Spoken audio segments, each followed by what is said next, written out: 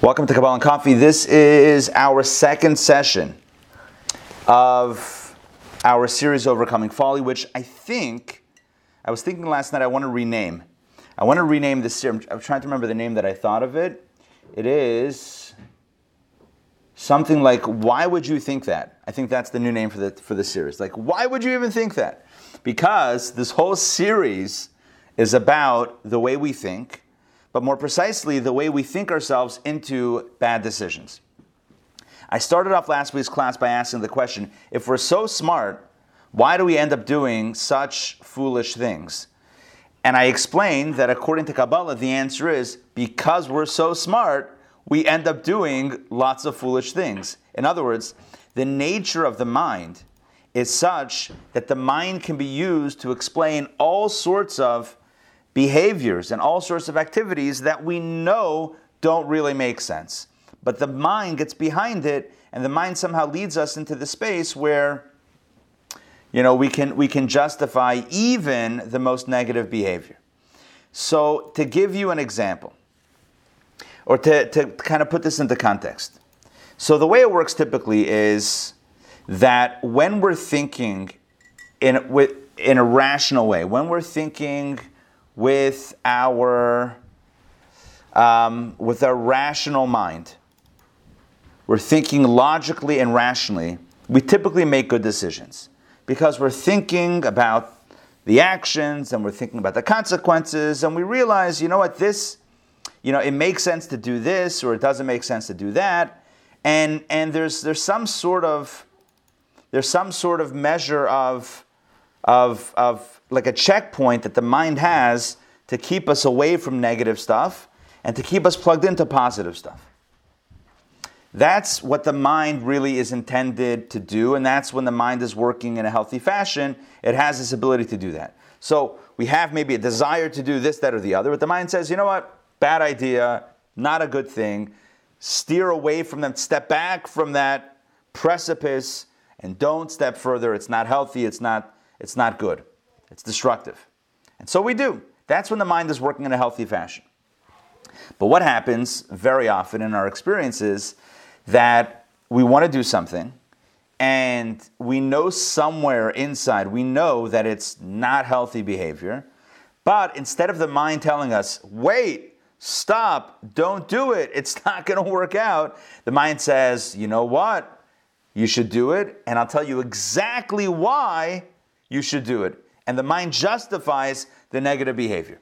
So this is when the mind is no longer acting as a checkpoint, as a safety measure, as a safety valve against the negative behavior, but is on the contrary promoting the unhealthy behavior through logical explanations and through rationalizations.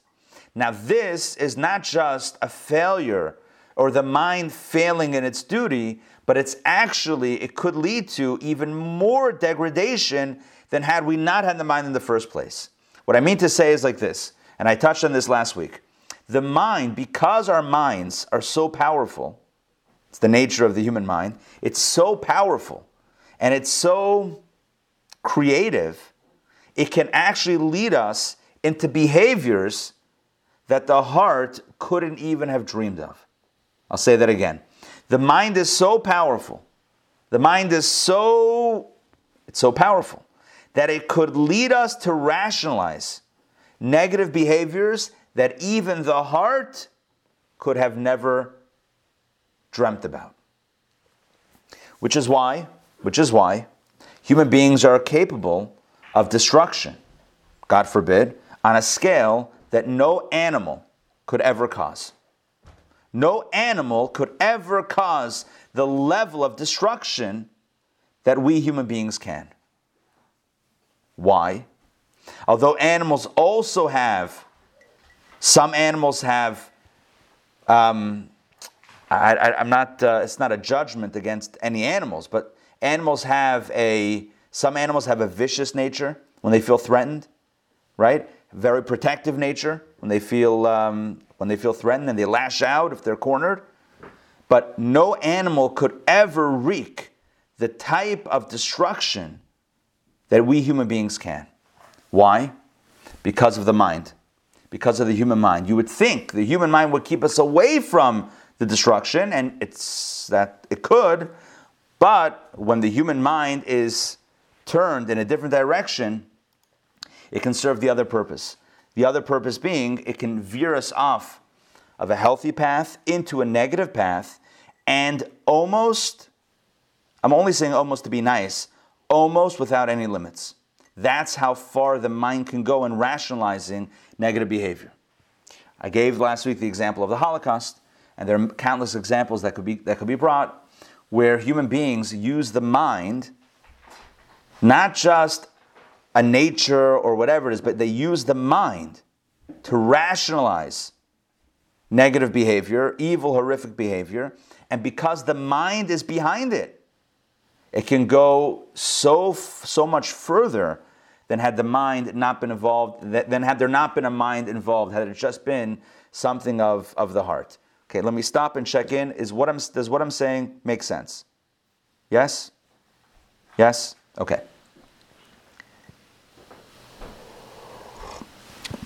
I remember in school,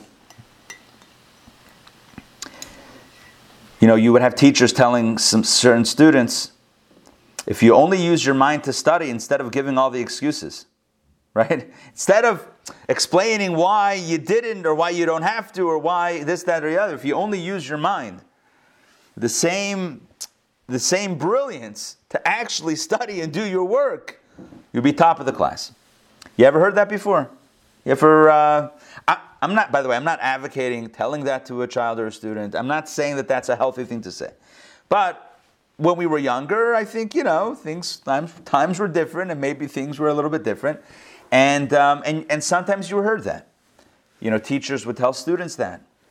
When the students came in and spun a whole story about why they this, that, or the other, and they couldn't, and very creative stories.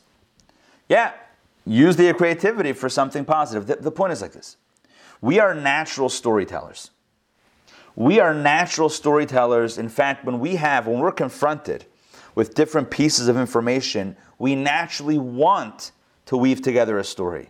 The mind doesn't allow it to remain fragmented. Oh, there's this piece of information, that piece, and that piece. We will connect the dots. Whether correctly or incorrectly by nature, we are connect the dot sapiens, or whatever. We are beings that like to connect the dots. We love telling stories. So, if we hear about someone who did this, and then someone who did that, and then the other thing, I know why that happened. It's because X, Y, and Z, and that's why it all makes sense. We love cracking the case.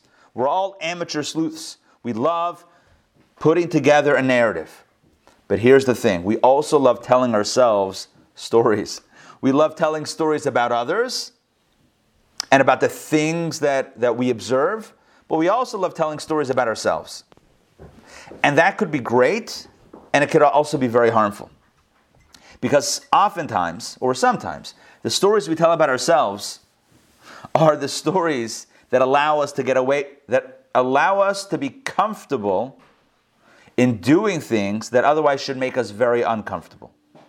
So by nature, this thing should make us very uncomfortable. And we should, and again, like I said at the beginning, the mind should, that should be the checkpoint. The mind should be the valve that says, the safety valve that says, wait. Are you want to do this, that, you want to do this? No, that's not good. That's destructive. That's self-destructive, or that's going to hurt someone else. It's going to hurt you. It's going to hurt the other. It's going to hurt the world. It's going to hurt your relationship with God. Whatever it is. Not good. Step back. That's what the mind should do. But what happens is, because we're such natural storytellers and we love, figuring things out, we can tell ourselves a story why this makes sense. Oh, this? No. This makes total sense. This, not only does it make sense, this is the best that I could do. This is the best thing that I could do. This makes the most sense. Not only could it make sense, this action that I'm about to do, that I know is not good, actually makes the most sense of anything else that I could do, and I'll explain to you why. That's the power of the mind. The mind is the greatest tool that we're given. But like many tools, It could be used for the good, and it could be used for the opposite of good. It's like a knife, right? Are knives good? Depending what you're using a knife for, right? So, depending on the knife. I happen to have here a knife that I use for challah. I also happen to have here an actual challah. So I have a challah and a challah knife. And honestly, if you want to get into your challah on Shabbat, you probably need a challah knife, unless you're just, very hands-on. But it's nice to cut it up, especially, to create nice and even slices. So a knife is good in a certain context. At the same time, a knife could, God forbid, be used for something terrible, right? Something bad. So what's the point? Like a knife, the mind is also very sharp. And the mind is an incredible tool, but the mind is much more powerful than a knife. The mind is the greatest tool that we have. And it can be used for the greatest good. It could also be used for the greatest harm. And when I say greatest harm, I mean, in this context, self-harm. It can be used to justify, it can be used to explain away all sorts of things, first and foremost to ourselves. To our own inner voice that says, wait a second, are you sure that's okay? The mind says, aha, I was waiting for you to ask. Let me explain to you why this is 100% kosher with both the OU and the OK certification. It's 100% kosher, and I'll tell you why. That's the way the mind works. And so this course, this series, is dedicated, Kuntra Sumayin. It's one of the most epic Kabbalistic texts. This text is dedicated to exploring all the stories we tell ourselves in order to allow us to dive into or to sink into negative behavior. All of the excuses, all of the rationalizations, and I mean all, it goes through dozens of various nuances of the stories we tell ourselves, and each time it helps us debunk the story, the rationalization, the narrative, the destructive narrative that we might otherwise tell ourselves. So when we catch ourselves telling ourselves, you know what, just this one time, our text will say there's no such thing as one time. And help remind us that those excuses, those rationalizations, don't really hold water and don't really pass the test of rationale. So that's what this text is dedicated to, exploring why we do the foolish things that we do and how to help us move away from that negative behavior by focusing on the mind. One major idea in Kabbalah, which I'm sure you've encountered before, is the idea that the mind is always in control. The mind is always in control because by its nature, moach shalit al halev. By nature, the mind controls the heart. And even when it seems like the heart is in control and we're being led by our passions, the truth is, like we've been exploring this morning for the last, 15 minutes or so, in truth, even when the passion seems to get the better of us, it's the mind that allows that to happen and supports it with excuses and rationalizations and all sorts of narratives that we spin in our mind to justify the passions in our heart. Even when it seems that we're being led by our heart, it's really our heads that are still in control. And that's why it's so important that we have our heads where they need to be. That's what this text is about. If we can get our heads in a good place, if we can get our intelligence, right, our minds, in a healthy place, in a good place, thinking correctly, thinking in a straightforward fashion and not contorted, convoluted, then we're going to be so much, listen, there's no guarantee in life for anything, right? And we're not going to be perfect all the time, but we give ourselves a better shot when we're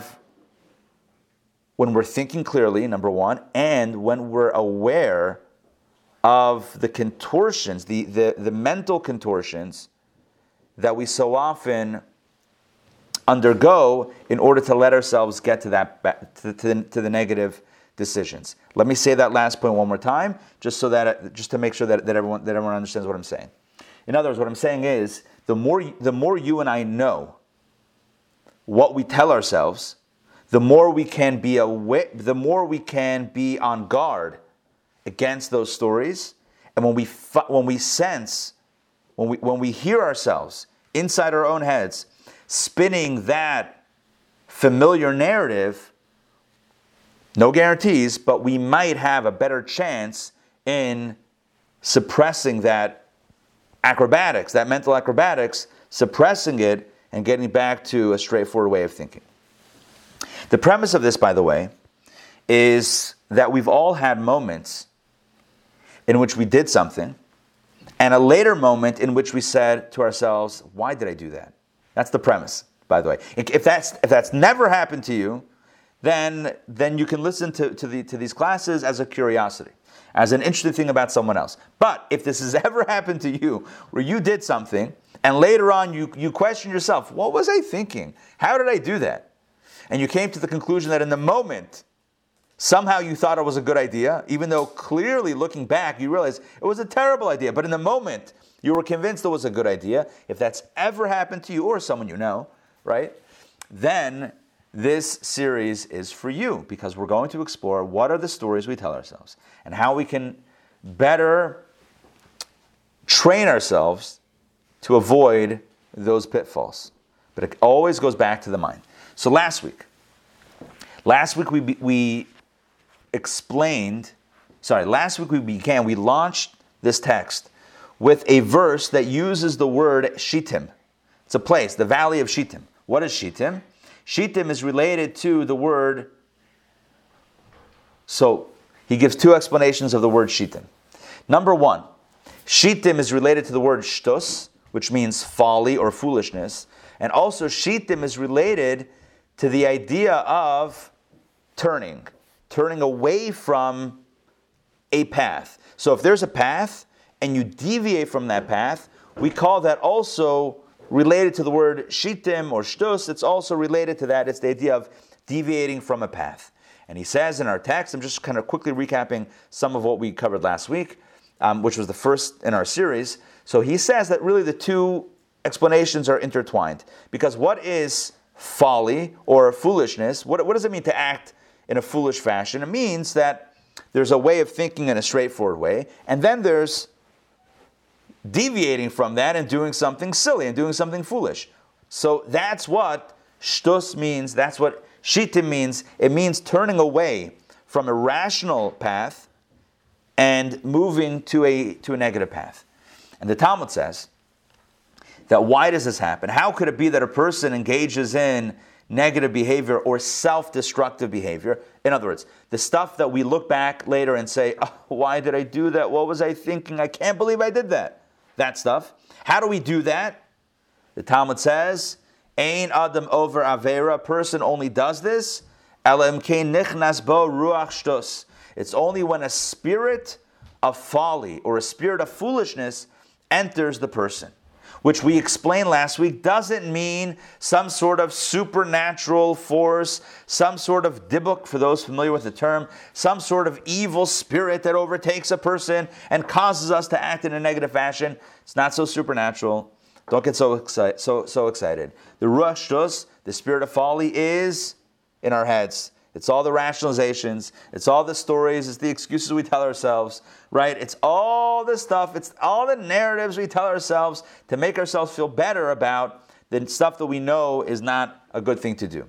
So, what's the point? The point is when we're thinking clearly, like I said before, when we're thinking clearly, we make healthy decisions. It's when we're not thinking clearly. It's when our judgment is clouded. It's when not only is our judgment clouded, but we tell ourselves that this is not only not good, but it's actually good. And I deserve it, and you deserve it, and everyone deserves it, and the world deserves it, and I'm justified, and it's only one time, or etc., etc., etc. It's all of these things that lead us into a negative place. So we begin at the beginning with the first sin of humankind. All right, unmute yourself and give me the answer. What was the first sin that we encounter in human history? First sin, unmute yourself for the first sin. Taking the apple. Yes, eating from the forbidden fruit. And by the way, in Judaism, we don't call it original sin. We call it the first sin. Why? Because original sin has a different connotation, the idea that human beings are inherently flawed, inherently sinful, whereas Judaism has a bit of a different take on that. Although there is a negative tendency originally that wasn't actually part of the human condition, it was an external stimuli in the form of a snake. But either way, the first sin that we encounter with the human being, the first sin is the sin of Adam and Eve in the Garden of Eden with the tree of knowledge, with the forbidden fruit, the tree of knowledge of good and evil. By the way, Tony, you mentioned apple. It's interesting because in literature and art, it's depicted as an apple, but in the Talmud, in the Jewish Talmud, it actually mentions a dispute amongst the sages as to what fruit it was, and there's several opinions, but none of them say apple. So it's an interesting thing where we find this different tradition in the Talmud. Either way, the point is, the first sin that happens is with the tree of knowledge of good and evil. What caused that sin to happen? Let me support my question. God told Adam and Eve, of all the trees, I'm paraphrasing, of all the trees in the garden, you can eat. Enjoy. B'te'avon, it's a buffet. All you can eat. Knock yourself out. However, the one tree, in other words, also known as the tree of knowledge of good and evil, that one tree, don't eat. Well, next thing you know, they're making a beeline toward that tree. You can have all the trees of the garden, one tree you cannot have, and that's the one they go for. It makes no sense. Now, you could say psychologically, yeah, you tell someone you can't, that's what they want. Okay, and that's true. But there's another element here as well. And to explain this, I'm going to ask Riva to explain. I'm kidding. Riva, say hi and good morning. There you go. Okay, so what is it about the tree of knowledge of good and evil? So the way Torah describes it, the way Scripture describes it, is it says they saw the fruit of the tree of knowledge of good and evil. And it says first about Eve and then Adam. So Eve first. Eve saw the fruit, that it was good, that it was pleasing to the eyes. That's what she sees. That it looks good and it's pleasing to the eyes. This is step one. I told you we're going to go through a number of rationalizations that lead us into negative behavior. The first one and the most basic one is, in other words, the first and most basic cause of our negative behavior or unhealthy behavior is, well, it looked good, right? You ever have that experience? Later on, you're like, oh, what did I do? But at the moment, it looked so good. It looked fantastic. It seemed great. What could go wrong? Right? It seemed like it was fabulous. What? It seemed great. This is what happens with Adam and Eve with the tree of knowledge of good and evil, with the forbidden fruit. It looked good. It seemed great. It was pleasing to the eyes. So they went for it. So the first thing we need to understand is we have to work on our minds to understand what is really good. Again, I want to clarify what I'm saying. The Torah uses the word tov. Tov in Hebrew means good. Like mazel tov, which means good luck or good fortune. Or tov ma'od, very good. Tov means good. So the Torah says that Eve saw the tree, that it was good, that it was tov. This is the first cause of sin. When you look at something and it looks good, that's the first cause of the downfall, that it looked good. And so the first correction, I'm going to use the word correction because in Kabbalah we like to talk about tikkun. Tikkun means correcting a problem. So the first correction, the first tikkun, is understanding what is good, what's really good, and what only appears to be good. And this is a very important distinction that we need to make, but not only when we make the choice, but we need to understand what is good. Because Eve saw that the fruit was good. Is the fruit really good? Is it really good? And to understand my question, my rhetorical question, is fruit really good? You might say, yeah, what's wrong with that? To understand what I'm saying, we need to take a deep dive into Kabbalah's ranking of pleasures. If you got my email that I sent last night, then you know what I'm talking about. If you didn't see the email, let me tell you the title of my email. It was Kabbalah Coffee, and then it said, Human Pleasures Ranked. Like a BuzzFeed article. Human Pleasures Ranked. This is Kabbalah and Coffee clickbait. I'm kidding. This is Kabbalah and Coffee, but explain. Look, human pleasures ranked. That's how we're going to get into today's topic of defining what is really Tov. Because again, what leads Adam and Eve, what ends up their one-way ticket out of paradise? They were in the Garden of Eden. They were in paradise. What punches their one-way ticket out of paradise, bounced from the Garden of Eden? What is it? They ate fruit that looked good. And so today we're going to focus on one simple question. Was the fruit really good? Is that good? I mean, it might be tasty, right? But is it good? Is food good? And you might be puzzled by my question, and if you are, that's okay. But to understand my question, let's rank some human pleasures. Before we rank human pleasures, let's understand this. You and I are attracted to many things. Many things we are drawn toward, and most of the time it's because we like them. We like them, so we're drawn toward them. We're attracted toward them. Now, attraction is typically related to pleasure, right? You're attracted to something because it makes you feel good, or it, on some level, it's pleasurable. So there are many things that we engage in, many activities, many pursuits that could bring us pleasure, and therefore we're drawn toward. The way Kabbalah ranks pleasures on a scale of 1 to 5, we're going to talk about 5 different pleasures today. 1 being the lowest and 5 being the highest. Here is the algorithm. Here is the way that these pleasures are ranked. It's not a random, ranking system with some secret formula. No, it's a very logical formula. You know what? Let me ask you the formula.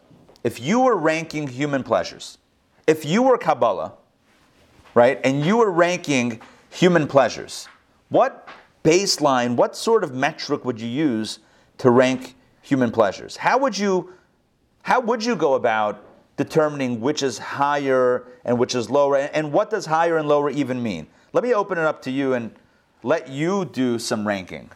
Jump in. Anybody want to take a stab at it? How would you determine which are higher or lower pleasures? Sandrine. What makes me happy?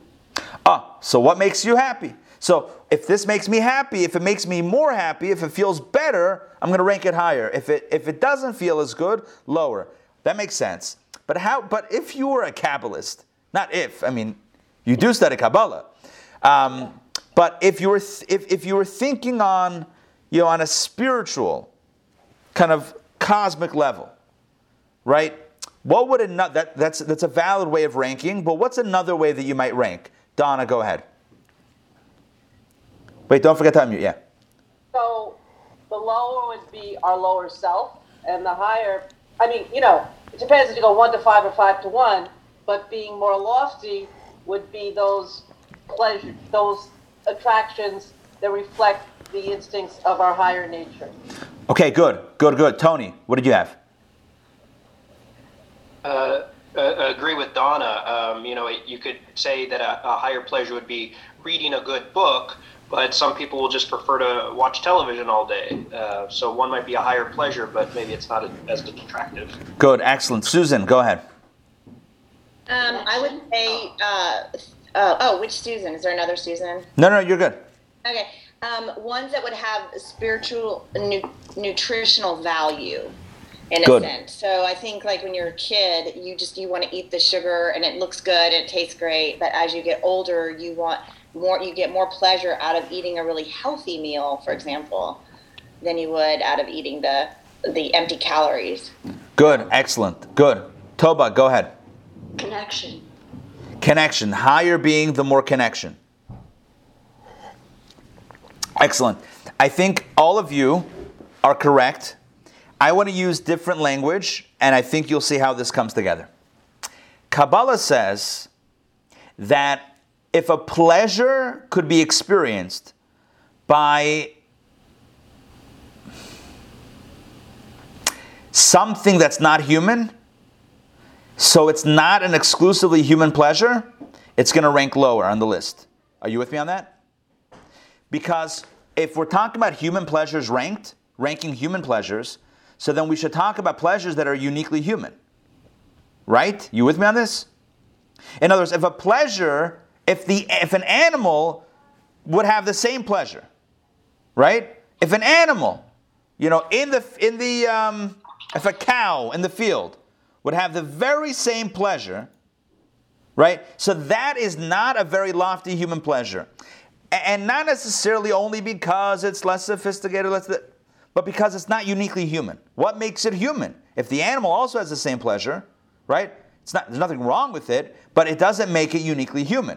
So the more uniquely human it is, the higher it will be, the higher it will rank on this ranking system. Does that make sense as a rational metric? Yeah?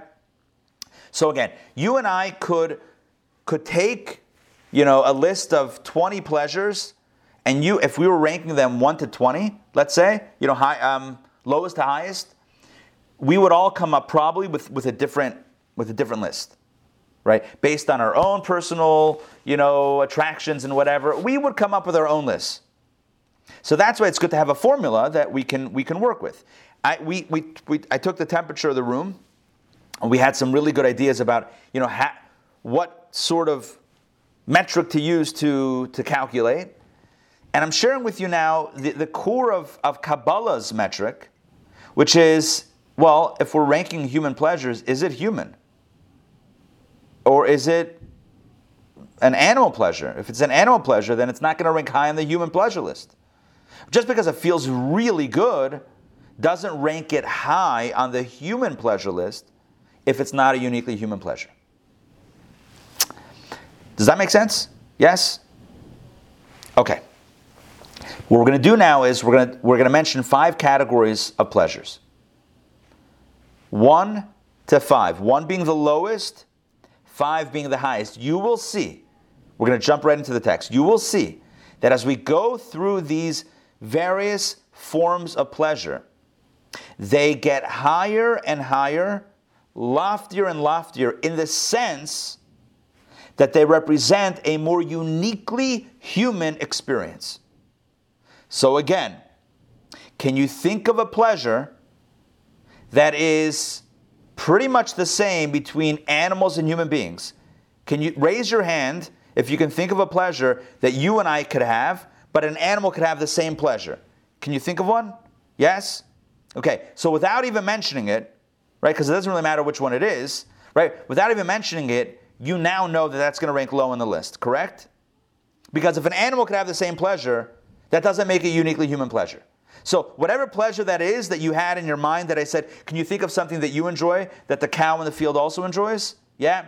Whatever that is going to rank very low on the human pleasure list, according to Kabbalah. Even if it feels really good, it's going to rank low on the list. And by the way, the reason we're doing this exercise, the reason why Kabbalah does this exercise, is to help us orient our minds around what is really good. Eve ate from the tree because it was really good. It looked really good. You know who else likes fruit on the tree? Who else likes fruit on the tree? Tell me. Monkeys. Yeah. Yeah. I have. I'm sure you've never heard me say this before. I have a peach tree in my front yard. and we have every spring, well, if it's not every year does it like really flourish, but when it does, there's a battle royale between us and the squirrels. Who will get to the peaches first? Because sometimes there's this like gorgeous looking peach. We tell it like in the sun, it's ripe, it looks amazing. We have our telescoping, fruit picker that I bought from some sort of farm supply company, whatever, and I pull it. It's got these little prong. You ever see like a fruit picker? It's got like a foam mesh basket thing with like a little claw situation. Incredibly designed. Some really good engineering on that. And you telescope it into the trees. I'm avoiding my cable lines or my internet thing. And I pull it and I get it. And then I telescope it down and it makes that journey downward. That journey, when you release the telescoping, and you pull it up. And you turn it around, and it's got this big chunk that a squirrel bit from it, and you're like, oh, foiled again by the squirrels. It's fine. I have no problem with the squirrels eating. But all it means is I need to telescope one more time. Here's the point. I like the peaches, and the squirrels like the peaches. So I'll ask you a question. How high does this rank on the list? My enjoyment, my pleasure in peaches. How high does that rank on the human pleasure list? Not that high. So for Eve, it's not only Eve, it's Adam also. For Eve and Adam, to look at the tree, whatever it was, right? Whatever fruit that tree was, doesn't matter.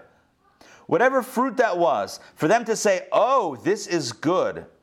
This looks really good. You know what that is? In essence, according to Kabbalah, that is an abdication of our humanity. Running after the fruit of the tree and saying, oh, this is good, is abdicating our humanity. Because what should be good for a human being? Something higher than a fruit on a tree. Are you with me on this? I have a question. Yes. What happened if in the moment that I connect to take the fruit from the tree, I connect with the creation and I connect with what is the circle to have that fruit, and I connect with the thankful and with the love of Hashem, and it's any different? Yeah, 100%. That is completely a transformation of the experience, which we'll get to. Maybe not today, but we're going to get to in our text. That would completely move it from a lower experience into a higher experience, and possibly absolutely the highest experience of the human experiences. In other words, to take a physical activity and to fuse it with a higher spiritual activity, because we're being mindful about, we have the kavanah, we have the mindfulness of what's really happening, that can elevate the experience into a completely different plane. So what you're saying is 100% correct, and that would have transformed the experience. Well, what I'm speaking about is not having that intention, just being attracted to the fruit because it looks good. Now, there's nothing wrong with it unless, it's forbidden fruit and God says don't. Then it's got another layer of, forbiddenness. But typically, nothing wrong with food. But food just for the sake of food, without any higher intention, without any sort of mindfulness and any sort of circle of connection or elevation. So it's just a lower experience.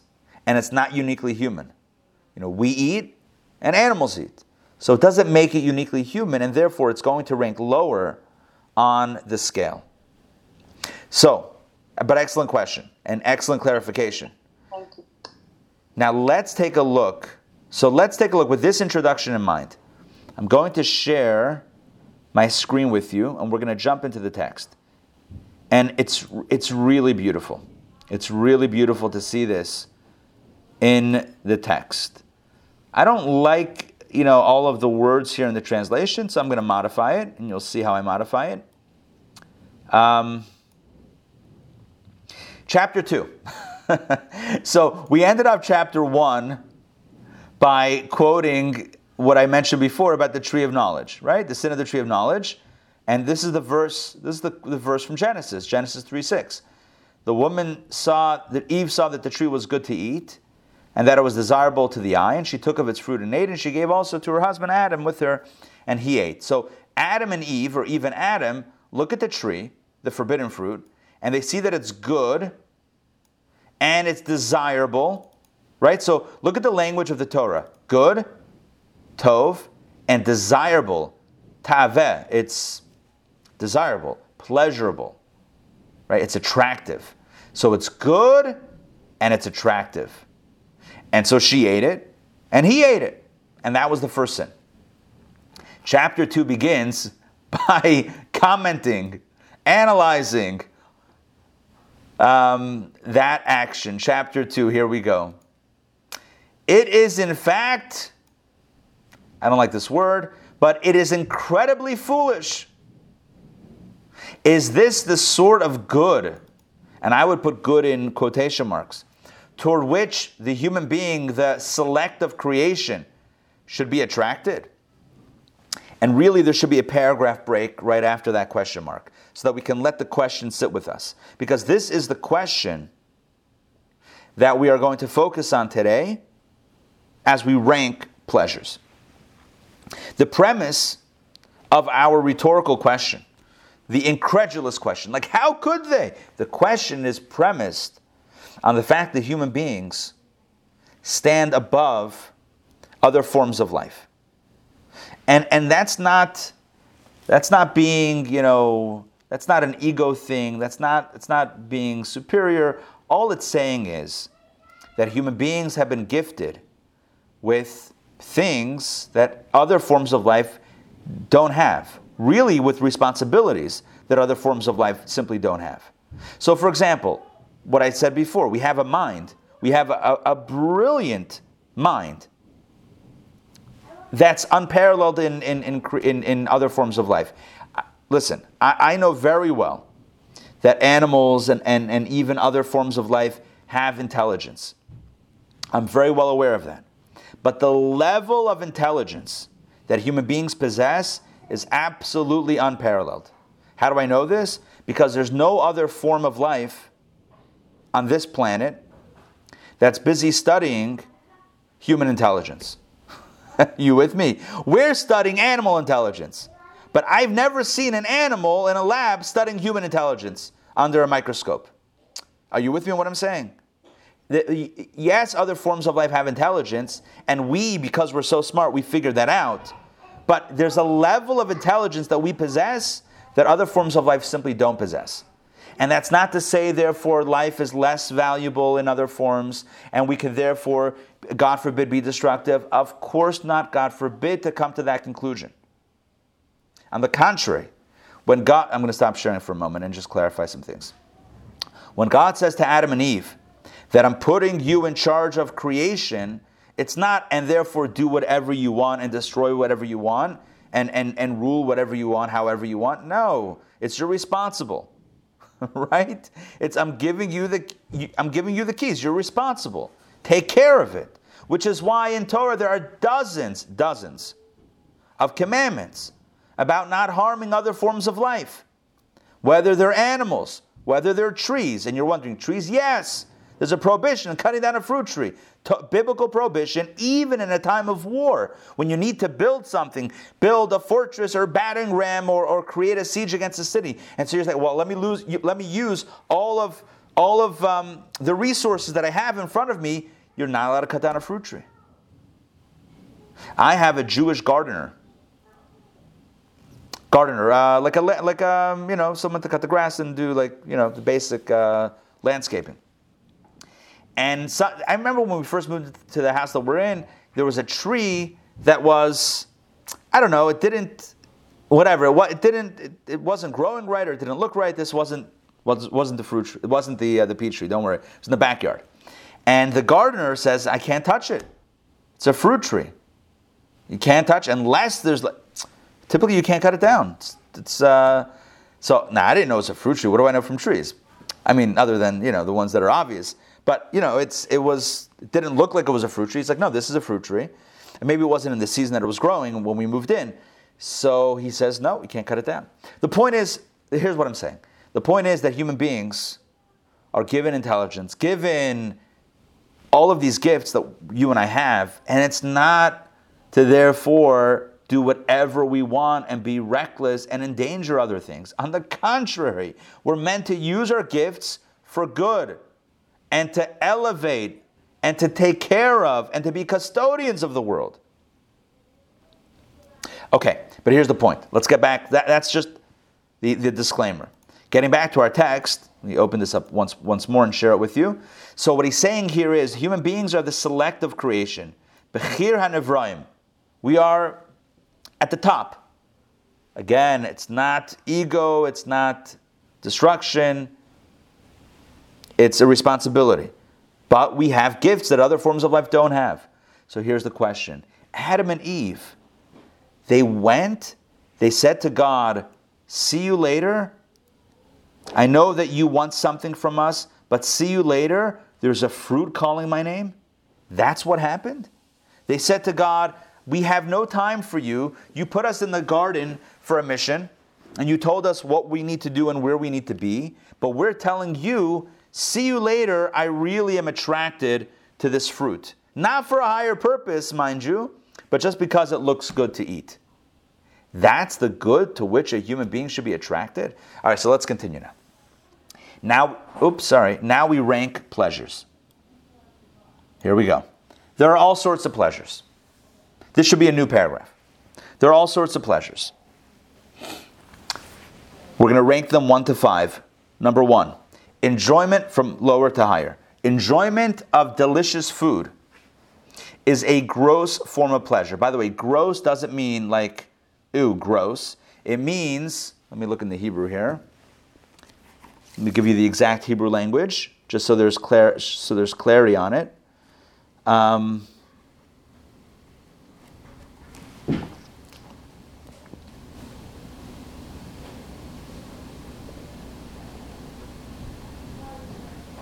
Shuffle pachos. Yeah, it means it's the lowest. Gross sounds a little bit, I don't know, has maybe a bit of a different connotation. It's the lowest, the most non-uniquely human form of pleasure. As is, by the way, it's not just food, right? As is pleasure in physical and corporeal things in general. So by the way, in addition to food, it could be other physical pleasures that, again, could be replicated in the animal experience. Mariana asked a very good question. What about eating food with a higher intention? That elevates it out of this category. This category that we're talking about is enjoying just the physical sensation of it, which, by the way, is not a sin. There's nothing wrong with it, unless, again, it's the forbidden fruit. But if that's not the case, there's nothing wrong with it. But it also is not a lofty form of pleasure. It's a basic, low form of pleasure, right? Why is it a lower pleasure? And here's the rationale, and this is where the metric is explained. For these are simply animal pleasures. You see that? This is where he clarifies the metric that we're using to measure these things. It's an animal pleasure, which means that it's the same pleasure that an animal could derive. An animal also likes delicious food. An animal also likes, again, you can think about what this means, what you think this means. Other forms of physical pleasure, animals also enjoy. So there's nothing then superhuman, I don't mean superhuman, there's nothing like overtly human about these pleasures. Again, it doesn't make it wrong, it just makes it basic. It makes it level 1, not level 5. It's basic. An animal likes that, I also like it. But that's not unique to me being human. If I was an animal, I would also enjoy it. So what are some human pleasures? So let's continue. An animal is attracted to whatever it instinctively considers satisfying and oblivious of any other form of good, but this is drawn to it. So that's how animals work. An animal says, oh, it's a fruit. Oh, it's this, that, or the other. Whatever it is. Oh, I like it. It looks good. It feels good. I enjoy it. And we also have in our experience, there are things that match the same type of experience. That it looks good, it feels good, it's pleasurable, so we like it. But let's be very clear here, that's not going to rank high on our list because it's the level of an animal. So that's level 1. Let's continue. And there's other ways there are many categories. We're only doing 5, but there are many, many, many more categories. A higher form of pleasure, this would be level 2, is like that in a sweet voice. Music, which is of a more spiritual nature. So music, do animals enjoy music? Maybe. Have I been, I don't know, this is no longer kosher, but whatever. Have I seen videos of like dolphin shows where they play classical music? Perhaps. Did the dolphins enjoy the classical music? I don't think so. Have there been documentaries railing against having dolphins in dolphin shows? Yes. What was it called? Blackfin or something? Yeah? Who remembers what that documentary was? Whatever. Anyway, here's my point. My point is, do animals like music? Maybe, but it's a little bit more of a human pleasure. So eating and drinking and other forms of physical pleasures, yeah, humans, we like that, animals like that, pretty much the same way. I mean, maybe we're more sophisticated and we use a fork and a knife, but if no one's looking, maybe we don't. So what's the point? The point is that that's level 1. Level 2 is music. Right? Something that's more sophisticated, something that's more spiritual, something that's higher. Now let's continue.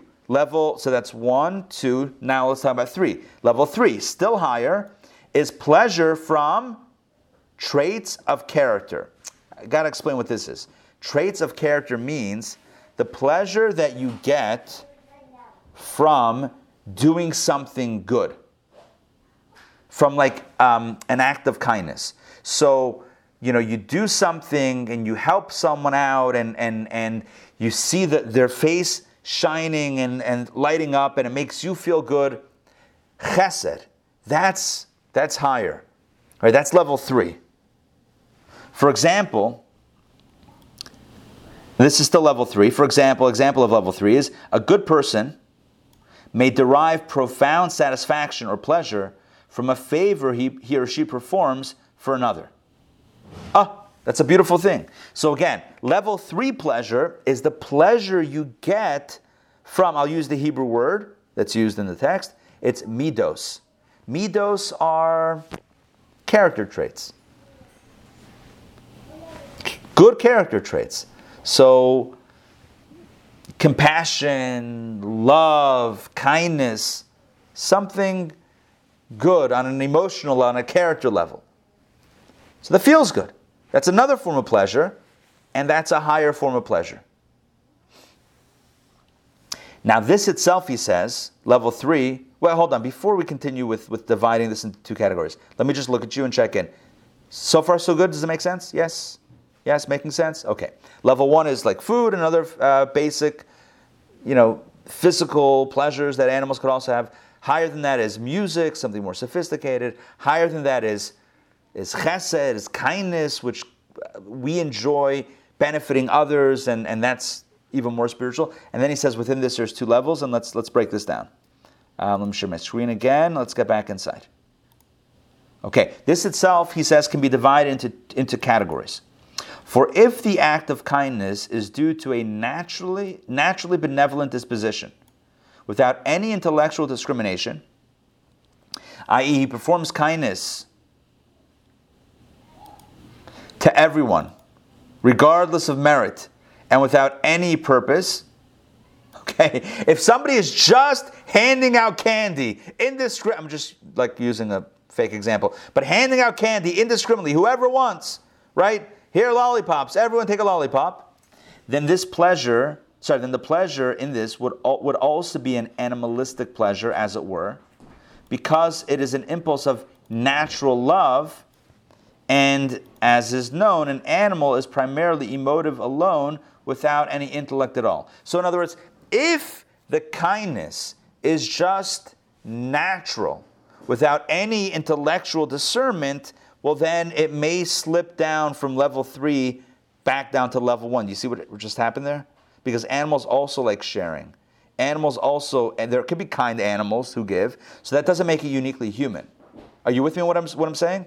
Again, the metric here is how uniquely human is this pleasure, is this experience. So food is not uniquely human, but also natural love is also not uniquely human.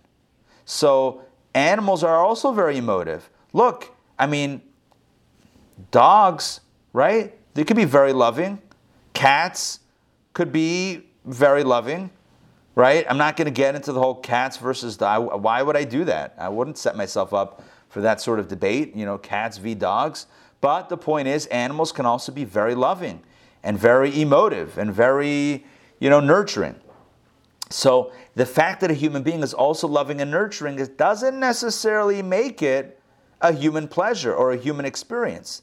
However, let's continue inside. When man, again, man is not gender specific, man, i.e. human, when the human conducts him or herself with and derives pleasure from, no. This is still the lower category. When a human being conducts him or herself with and derives pleasure from emotional acts alone without the guidance of intellect, then he or she is similar to an animal. Again, it's not a bad thing, it's just a lower thing. All of man's emotions and traits must accord with the dictates of intellect. In other words, to make it uniquely human, it requires some intellectual thought driving the emotional experience.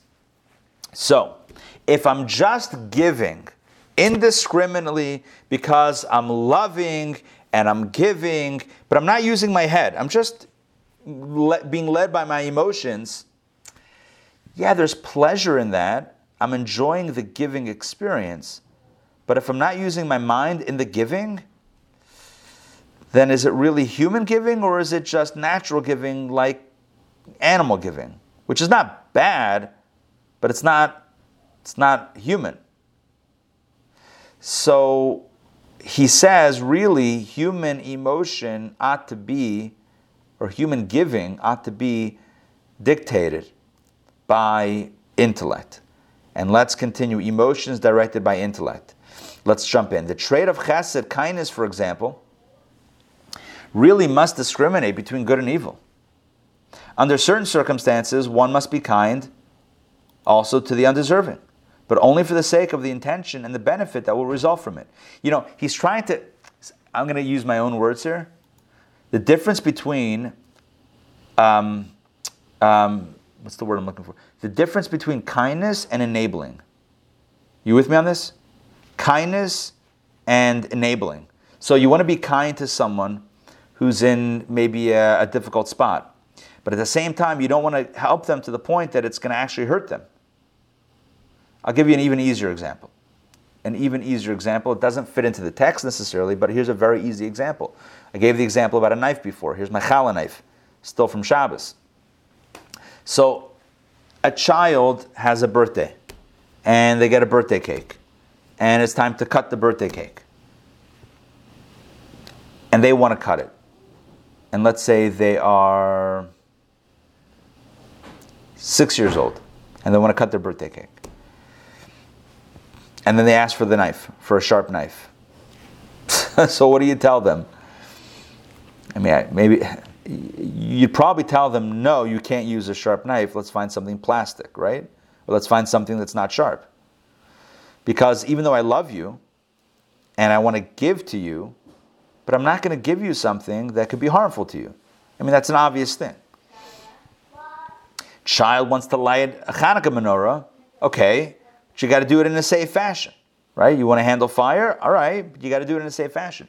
So chesed, kindness, isn't indiscriminate giving.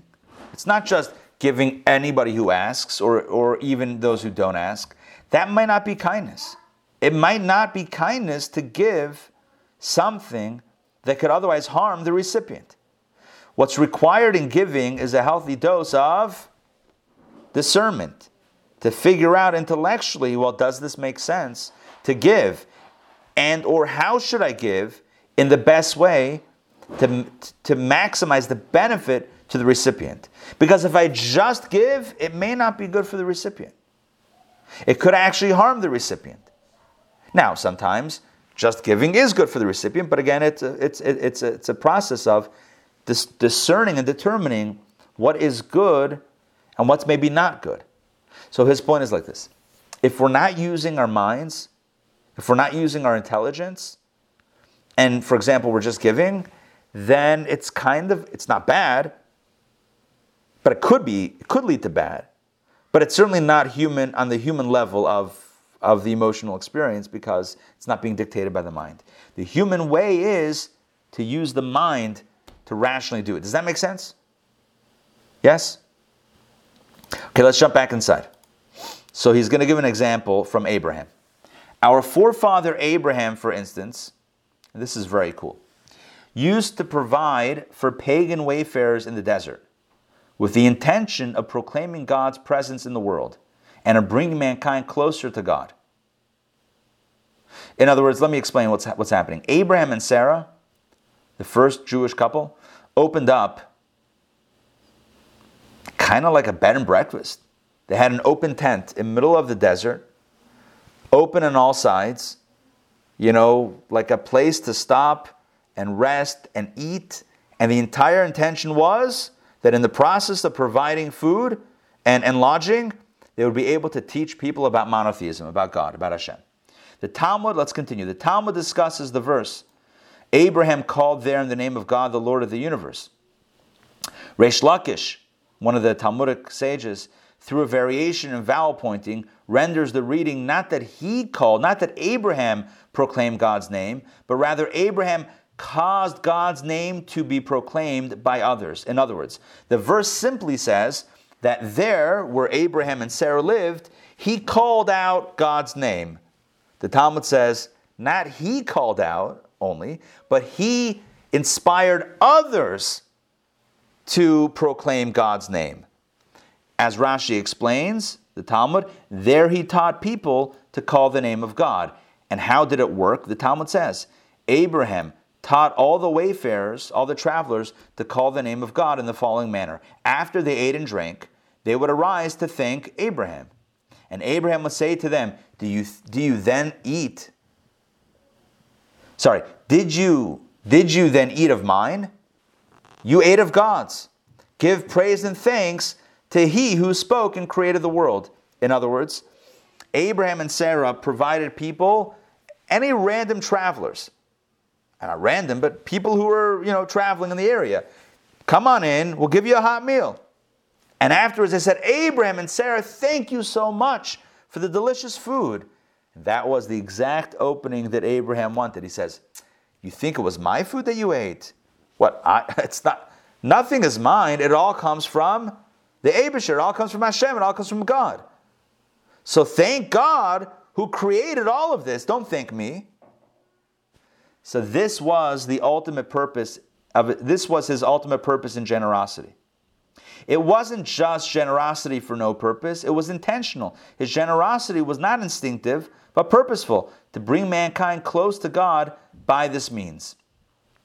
In other words, he was kind with an intention. What was the intention? To inspire people toward the truth that there's a God who runs the world. Now, one thing I need to mention, just for clarification's sake.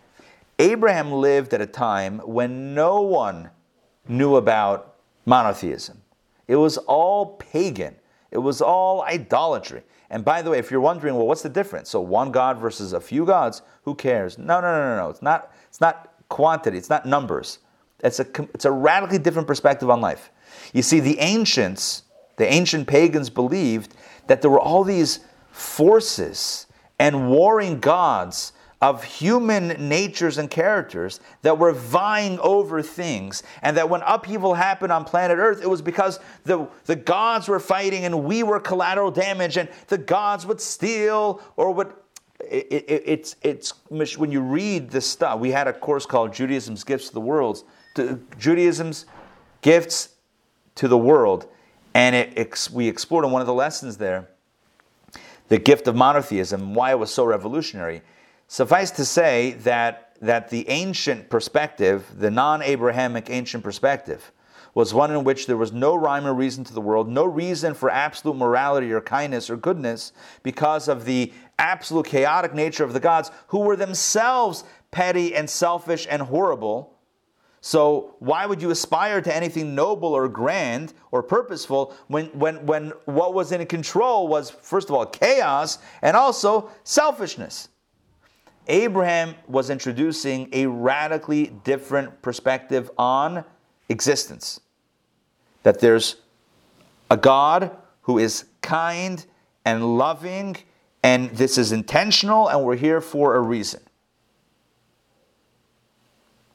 That was Abraham's worldview. By the way, I will say this. I'm going to say this quickly and then continue with our discussion about Abraham.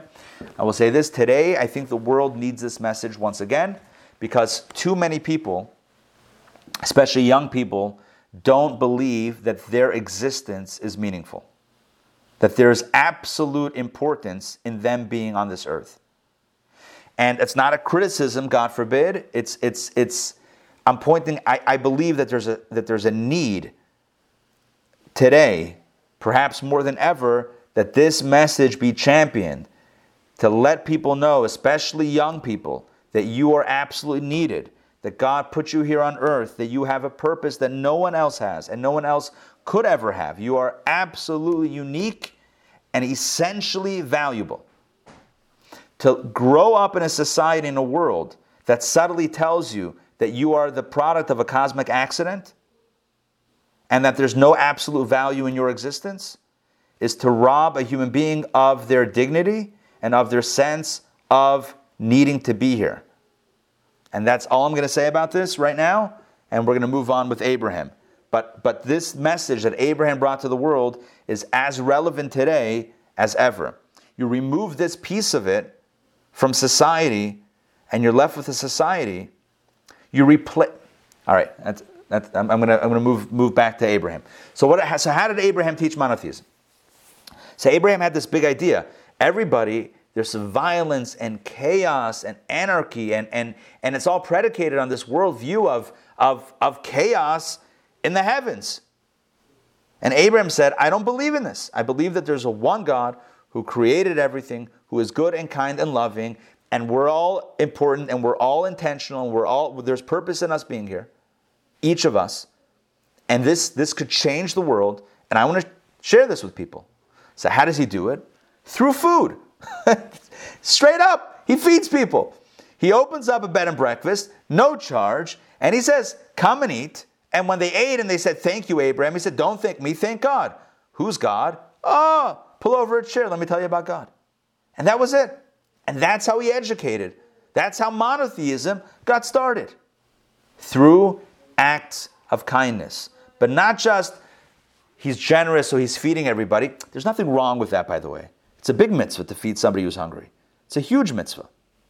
But sharing food is not necessarily uniquely human. What is uniquely human? Sharing it and also benefiting someone spiritually at the same time. That's uniquely human. Are you with me in the distinction? Yeah. To share food is not uniquely human. Other forms of life, study animals, and you'll find that animals can be very generous, not only with their own kind, with their own family, but with others. And it's beautiful all around for animals and for humans to share. But what's really uniquely human with chesed is when you're not only giving, but you're also educating. You're giving and transforming at the same time.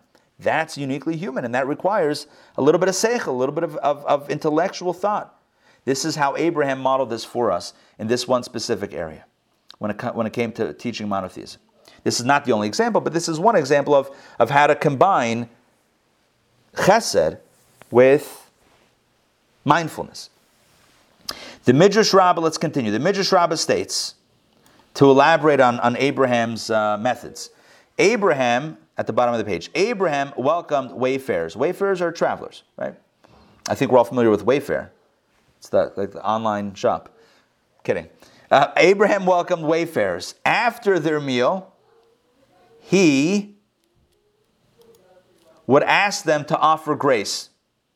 When they would ask how, he would say with them, he would pronounce with them, Blessed is the Lord of the universe, of whose bounty we have eaten. He said, let's bench the Abishur. Let's thank God together. And I don't know how to do that. Who's God? How do you do it? So he said, repeat after me. Blessed is the Lord of the, and not in English, but blessed is the Lord of the universe, of whose bounty we have eaten. Now, if the guest consented, if the guest said fine, he would eat and drink and go on his way. If he refused, look at this. What if the guest would say, I don't want to bless God. I don't know who God is. I don't believe in God. One God. If he refused, Abraham would say, well, and if that's the case, give what you owe. In other words, here's the bill. When the guest would ask, well, what do I owe for the meal? Abraham would list off, 1 kissit, vessel made of earthenware, metal, or other substance of wine cost 10 polarin. It's a type of coin. 1 measure of meat cost 10 polarin. 1 loaf of bread cost 10 polarin. Whoever provided you with meat, bread, or wine in the desert. In other words, he would give them this massive bill. Think about the most expensive restaurant that you know. Multiply it by 10. And that's what the bill would come out. And Abraham would say, what? Where else are you going to get this food in the desert? You're going to get a 4-course, 5-course meal in the desert? From where? This is even higher than airport prices. You know airport prices, right? You can't bring your bottle of water in, right? I know you could bring in an empty water bottle and they have those things now. Okay, fine. But just work with me on my humorous example. So you can't bring the water bottle in because of security. But then when you get past security, you can buy a water bottle. But this time, instead of, 50 cents, it's now $4.50. Why? Because it's blessed by the airport. So why? Because they can. Because where else are you going to get a bottle of water in the airport? Because you can't bring it in. So Abraham would say to them, all right, you don't want to bless God? That's fine. That's your prerogative. But here's my bill. When the guest realized his predicament, he would declare, blessed is the Lord of the universe, of whose bounty we've eaten.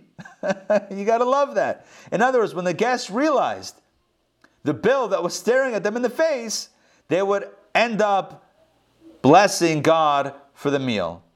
By the way, this is an ancient midrash, going back a few thousand years, as to how Abraham would teach the world about monotheism. Now you might think, well, that seems like a trick. I mean, they didn't really believe in God. They weren't really thanking God. They were just getting out of this big bill. They knew that if they say these words, right, read this paper, and then you don't have to pay the money, yeah, who wouldn't do it? But how is Abraham teaching monotheism? He was getting people just to say words. Not so fast. The Lubavitcher Rebbe asked this question that I just asked, and maybe the question was in your mind. What was the effect of Abraham? It seems like a trick, seems like a game, but he was only fooling himself. No one else was convinced. Not so. The Rebbe says that in truth, human beings do believe in God. In truth, at their core, at their essence, the essence of their soul, every human being believes in God and purpose and truth and all of the wonderful things that we talk about. Everyone believes in it. It's just that there are all these other layers that cover over the essence that make us doubt or that convince us that we don't believe, even though in our heart of hearts we do believe. And therefore what Abraham was doing was just cracking through those layers of resistance to get to the core. Which is, you know what? I really do believe in something better than this chaos around me. I do believe in goodness. I do believe that the world is predicated on purpose and meaning and goodness and kindness, and that we all should be more of a mensch than less of a mensch. At the core, everyone believes in that. So what Abraham was doing was, he was just fighting the resistance with another form of resistance. Are you with me on what I just said? Their resistance, irrational resistance to what they really believe in, the premise of this is that everybody has a soul, a piece of God. But sometimes it's covered up so that a person may not even be aware or consciously acknowledge that they have that piece of God within them. So this was fighting the resistance with his own resistance, with his own stubbornness. So you want to be stubborn about it? All right, so I'm giving you a bill. I'm going to be stubborn. You'll be stubborn, I'll be stubborn. And then when they relented, it wasn't them saying something inauthentic. It was them saying the most authentic thing they've said, perhaps in their whole lives. Are you with me what I just said? The way the Rebbe explains it, when they would say, blessed is God, who created the food, or master of the universe, whatever that line is that we read before, when they said that line, that was the most authentic thing that they said. Not the most inauthentic thing, because at their core, that's how they believed. So let's unravel, or let's rewind. How did we get here? With Abraham and monotheism and wayfarers and food and blessing God and grace after meals. How do we get here? Very simple. We're ranking pleasures. And the way we rank them is, the more uniquely human they are, the higher they are. The more we share them with other forms of life, the lower they are. Not bad, but just lower. So food and other physical pleasures, level 1. Music, something more uniquely spiritual, level 2. Chesed, kindness, generosity, love, level 3, provided it's done with intentionality, provided it's done with some sort of intelligence. If it's just emotion, it sinks back down to level 1. It's just like an animal, loving or caring or giving. But this level 3 is higher than that. Okay, let's continue. Let's continue inside. We still have some more levels to rank. We have 5 levels. So let's wrap up this paragraph. This is an instance. This is an example of the trait of kindness when it's done in a manner that is purposeful and deliberate. In other words, when it's done with mindfulness. And all traits, he said, must similarly be directed by intellect. In order for it to be higher, it has to be guided by intellect. If it's just indiscriminate, then it's like an animal level of giving, which is not bad, but it's not human. It could also be bad, by the way, if it's giving a knife to a child, then it's bad, right? And other sorts of examples like that. Okay, all right, that concludes. We're not done today. We're not done for today. That concludes chapter 2. On to chapter 3, because he just, for the sake of creating different chapters, it's broken up like this. But we're in the middle of ranking pleasures 1 to 5. So we have 1, 2, 3. Let's go on to 4. Level 4. Intellectual delight. Superior, here we go. Let me highlight so you know where I am. Superior to all these pleasures is intellectual delight. For example, there's wondrous enjoyment, pleasure, in intellectual discovery. It feels so good to figure something out. It feels so good, right? There's a puzzle and you couldn't figure it out. I don't mean even a literal puzzle, but just a complicated question, puzzle, intellectual, and then you discover the answer. It's like kind of chachma, right? That intellectual discovery, it feels so enjoyable. It's not only physical. He says the soul delights in comprehension too, in thorough understanding of a subject under study. When you understand something thoroughly, thorough understanding of a subject under study. When you study a subject and you thoroughly understand it, it's such a wonderful feeling. It's incredible. This is a higher level. Why? Because it's more uniquely human. It's more uniquely human. I can't say that I've seen many animals finish the New York Times crossword puzzle.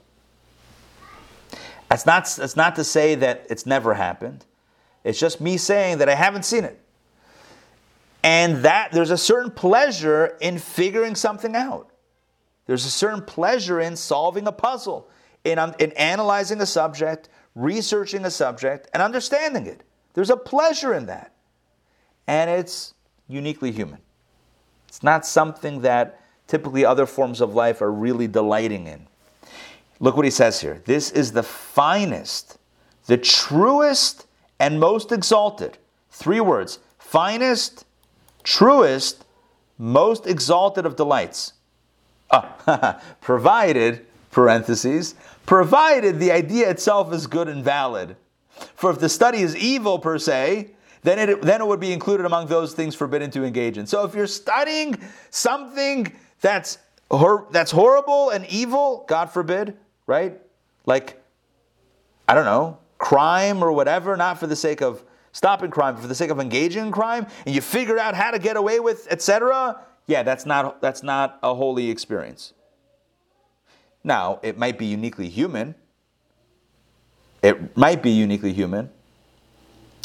But that's not what we would call the most exalted of delights. It's uniquely human. It passes that metric. But there's another thing that we probably should mention, which is that we're assuming that these things are good and not evil. So if it's evil wisdom, intellect, ideas, then that's not a good thing. So here's what he says. Take a look at this. This really should be another paragraph also. Man, human beings, the selective creation, like at the top of the food chain, so to speak, should find his supreme delight in matters of the spirit, particularly in intellect. In other words, human beings that are gifted uniquely with intellect in a unique way, we should indulge and delight in matters of intellect. His soul ought to delight specifically in this. For the intellect that was given to him and the intelligent soul that he possesses is his unique quality above all creatures. Look at that. It's the human mind that is primarily the differentiating factor between human beings and other forms of life. So what he's saying is, if you want to enjoy something, enjoy what it is that makes you and I uniquely human. Intellectual pursuits. Furthermore, this is level 5. You wouldn't notice it. You wouldn't notice it necessarily, but you got to discern. This is level 5. That was level 4. This is level 5 now. Furthermore, his godly soul derives from supernal chachma, as we have taught. In other words, the godly soul actually comes from the spiritual dimension called supernal, higher chachma. All the pull of his soul, his entire wish and aim, therefore, should be toward the study of Torah, and this shall be his pleasure.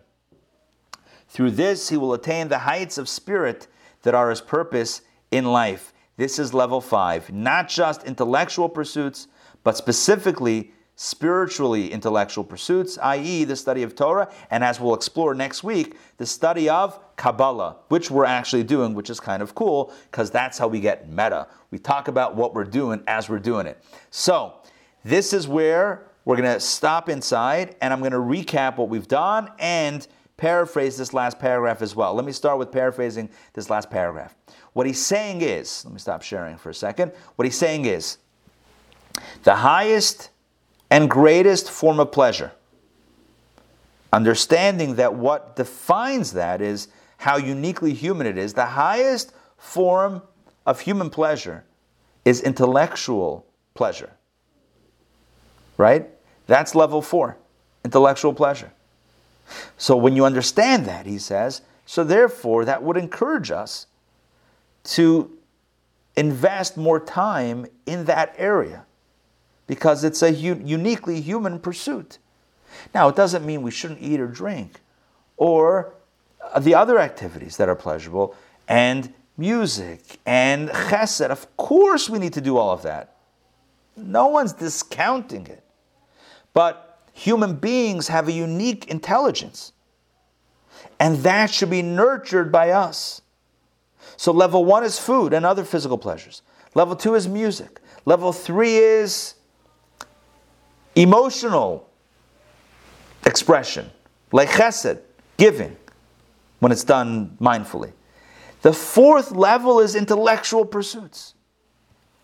And on top of that, the cherry on top, the icing on the cake, the level within intellect that's even higher than just any form of study is Torah study. And above that, not above that, but the top of that would be mystical study, Kabbalistic study.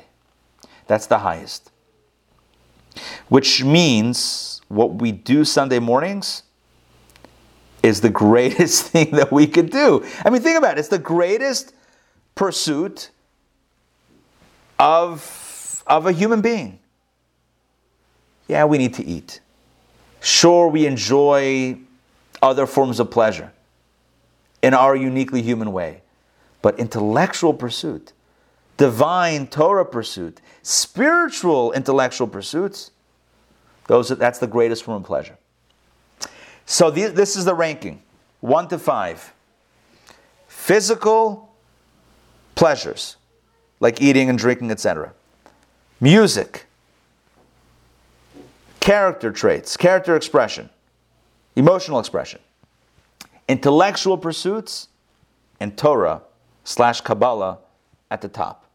Those are your 5 human pleasures ranked. I told you that this class was going to rank human pleasures, and we've done it. By the end of our time together, after 90 minutes, we've ranked the human pleasures. Unlike a clickbait article maybe where you don't get the list, I don't know if you do or don't, it's been a while, but in Kabbalah Coffee, we deliver the list. You get the full list, and you get all the whole ranking. So what's the moral of the story? Getting back to Adam and Eve. There they are in the Garden of Eden. And God is communicating with them. God is communicating with Adam, and Adam is transmitting to Eve. And God is communicating, saying, this is what I want you to do. This is your role in life. You're going to tend the garden. You're going to protect the garden. You have things to do. And all other life is looking up to you for your leadership. And what do? Oh, that looks good. That looks good. You left everything else and you ran toward the fruit of the tree, the forbidden fruit. That was it. Forget the fact that it was forbidden. Don't forget that fact. That's like a major piece of the story. But aside from the fact that it's forbidden, they were running after fruit. Here they are in paradise, spiritual paradise, not just physical paradise, right? Spiritual paradise. In communication with God. Like living a life of ultimate purpose. And what do? They run after food. That's why he said, this is a bit foolish to abdicate, to just drop who you are and what you're about and run after something. Yeah, you need to eat. It's fine. But that Eve saw that it was good, that it was attractive that it's good and attractive. Why are we getting so caught up in this lowest of pleasures? Yeah, you eat. Fine. But that should be the whole experience. And you should tell God, see you later, God. Higher pursuits, see you later. I'm now going to eat and really enjoy it. It seems like a flipping of priorities. And this is the whole aim of our text, is to explain the silly things we do to ourselves, to understand where in our minds we go a little bit haywire, where things go a little bit in the wrong direction. So the first folly is the folly of it looks good. And the solution to that is understanding what's truly good. You with me on that? They saw it was good 1 second. Is that really good for a human being? Yeah, you need to eat. But is that really good? Because there's so many things, there are 4 more things above that on the list. How about a concert? How about helping some other form of life out? Being kind. How about studying something? How about communicating with God? I can think of a bunch of things that look better, or that are better, more good and attractive than that fruit, aside from the fact that it's forbidden in the first place. Anyway, that's where we're going with this. And again, it's not about judging Adam and Eve. It's really not, although it sounds like that's what we're doing. It's not about pointing fingers at them. It's about understanding how we operate inside. And why it is that so often we find ourselves looking back at actions that we've taken, and when we say, like, what were we thinking? What was I thinking? How could I have done that? And if you trace it back, sometimes it's because it looked good in the moment. It looked really good. It's like, wow, this looks attractive. This looks tempting. And the solution to temptation in the moment, not in hindsight, because in hindsight, of course you're going to regret it. But in the moment, the solution is to tell yourself, ask yourself this simple question: who am I? Who am I? I'm a human being. I'm a human being. And I have higher things to contend with. I have bigger things, bigger fish to fry. I don't know if that's a good cliche, but I have something more noble to worry about than this stuff, or something more noble to pursue than that. That is going to be the first solution to the first shtus, to the first folly. So the first folly is, oh, it looks good, I have to have it. The solution is, you're a human being. Calm down. You're a mensch. You're a human being. It looks good, but that's the animal in you getting all worked up. What about the mensch? What about the human being in you? Think about what it means to be human. And then we can make healthier choices. All right, that's it for today. Next week, we're going to continue the exploration by exploring what it is about Torah that is so pleasurable to the soul, and we'll distinguish between studying the laws of Torah and studying the Kabbalah of Torah. In other words, between what we would call the body of Torah and the soul of Torah. And what is each experience like, and what is the difference between the spiritual pleasure and even the physical pleasure in each of those areas of study. So that's all next week, and we're going to continue advancing our overall discussion about the stories we tell ourselves. All right, let me check in. So thank you for joining me today. We'll stay on for questions and answers. Susan, you got a question? Yes, I don't know, you might have hit on this last week, and I haven't listened to that podcast yet, but you've mentioned several times the first folly, that it's attractive, it looks good. What are the other follies? Did you already go over that in the last Kabbalah Coffee? We did not. This, as the book unfolds, and I should probably show you the book. It's over 400 pages. It's much bigger than any other volume that we typically study. So the reason why I'm saying that is it's a big journey here, and it's written in a way to really walk us through this process. So the short answer is we have not laid out all the follies, all of the rationalizations, all of the stories we tell ourselves to get us in hot water, or just to do things that we regret later on. We're going one at a time. We're starting at the beginning. The first mistake made by the first people happened because they said, oh, this looks good. And they forgot that they were human. And they ran after something lower than where they should have been. They fell into a lower place. They were operating from a lower consciousness as opposed to a higher form of even self-recognition. But I'm above that. Yeah, it's good, but I'm not gonna sacrifice who I am. I'm not gonna compromise. It's a better word. Compromise who I am, running after an apple or whatever it is. Right? That doesn't make sense. But how often in life do we do that? How often in life do we put relationships at risk because of something that catches our eye, right? How often do we put our own health at risk because of something that catches our eye? And yeah, later on, we're like, what were we thinking? What were we doing? I cannot believe I did this. But the point is not in retrospect to understand that it wasn't good. But in the moment, how do we stop ourselves? How do we put the brakes on? So this is think of it as meditations. So we have follies and meditations. So folly 1 is, this looks good. Meditation 1 is, I am a human being. I am Bechir HaNevrayim. I am at the pinnacle, the apex of existence. Not in a boastful way, not in an arrogant way, God forbid, but in a responsibility way. And I have a higher calling, and I have a responsibility. So I'm going to run after this.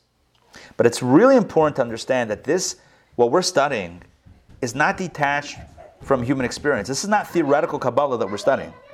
This is the Kabbalah of, how do I stop myself in this moment from doing something, or saying something, or thinking something that will be destructive, or that is destructive, either to myself, or to the other, or to my relationship with God.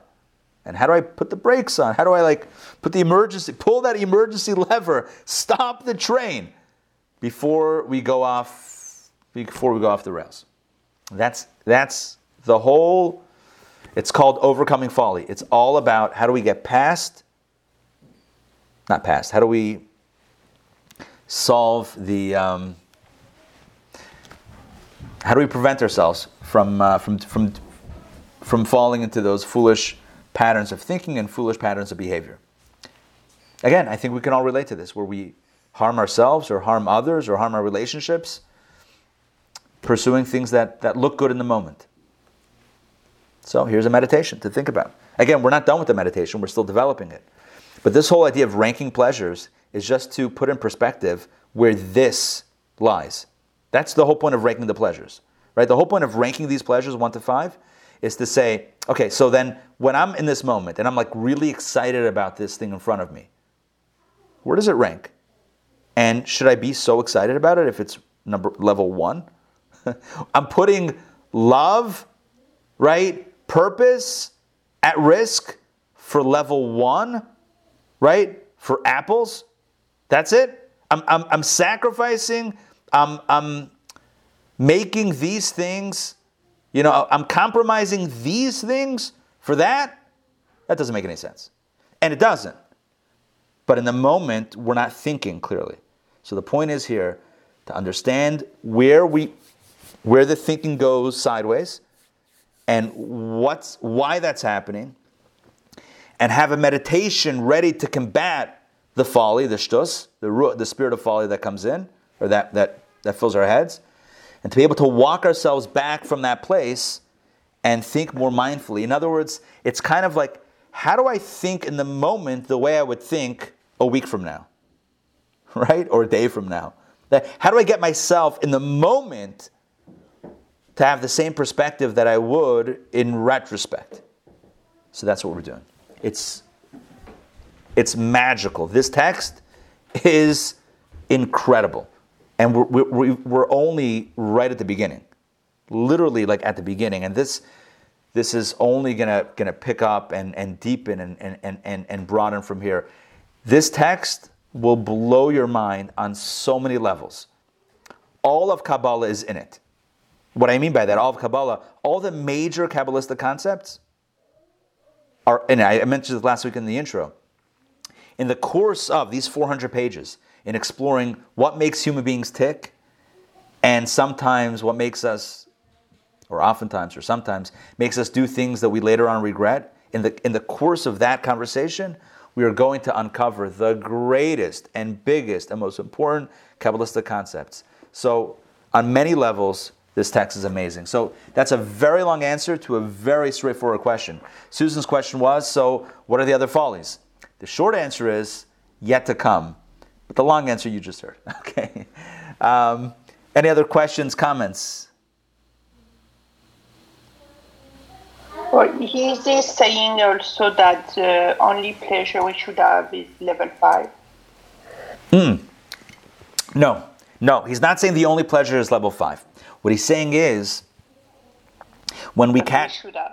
No, not the only pleasure existing, but no. So what he's saying is like this: that level that we have to understand what level a pleasure is at. No, we have to, but understanding which level a pleasure is at can help us work through a moment of temptation. Right? So in a moment of temptation, knowing where that pleasure ranks can help us prioritize in our minds. So for example, let's talk about a relationship. So there's a relationship, and a person is now faced with a temptation that could put their relationship at risk. Right? So if the person's going to respond biologically, or instinctively, animalistically, they might make one choice. If they respond rationally from a place of understanding priorities and what's more important, is the immediate pleasure in front of me more important?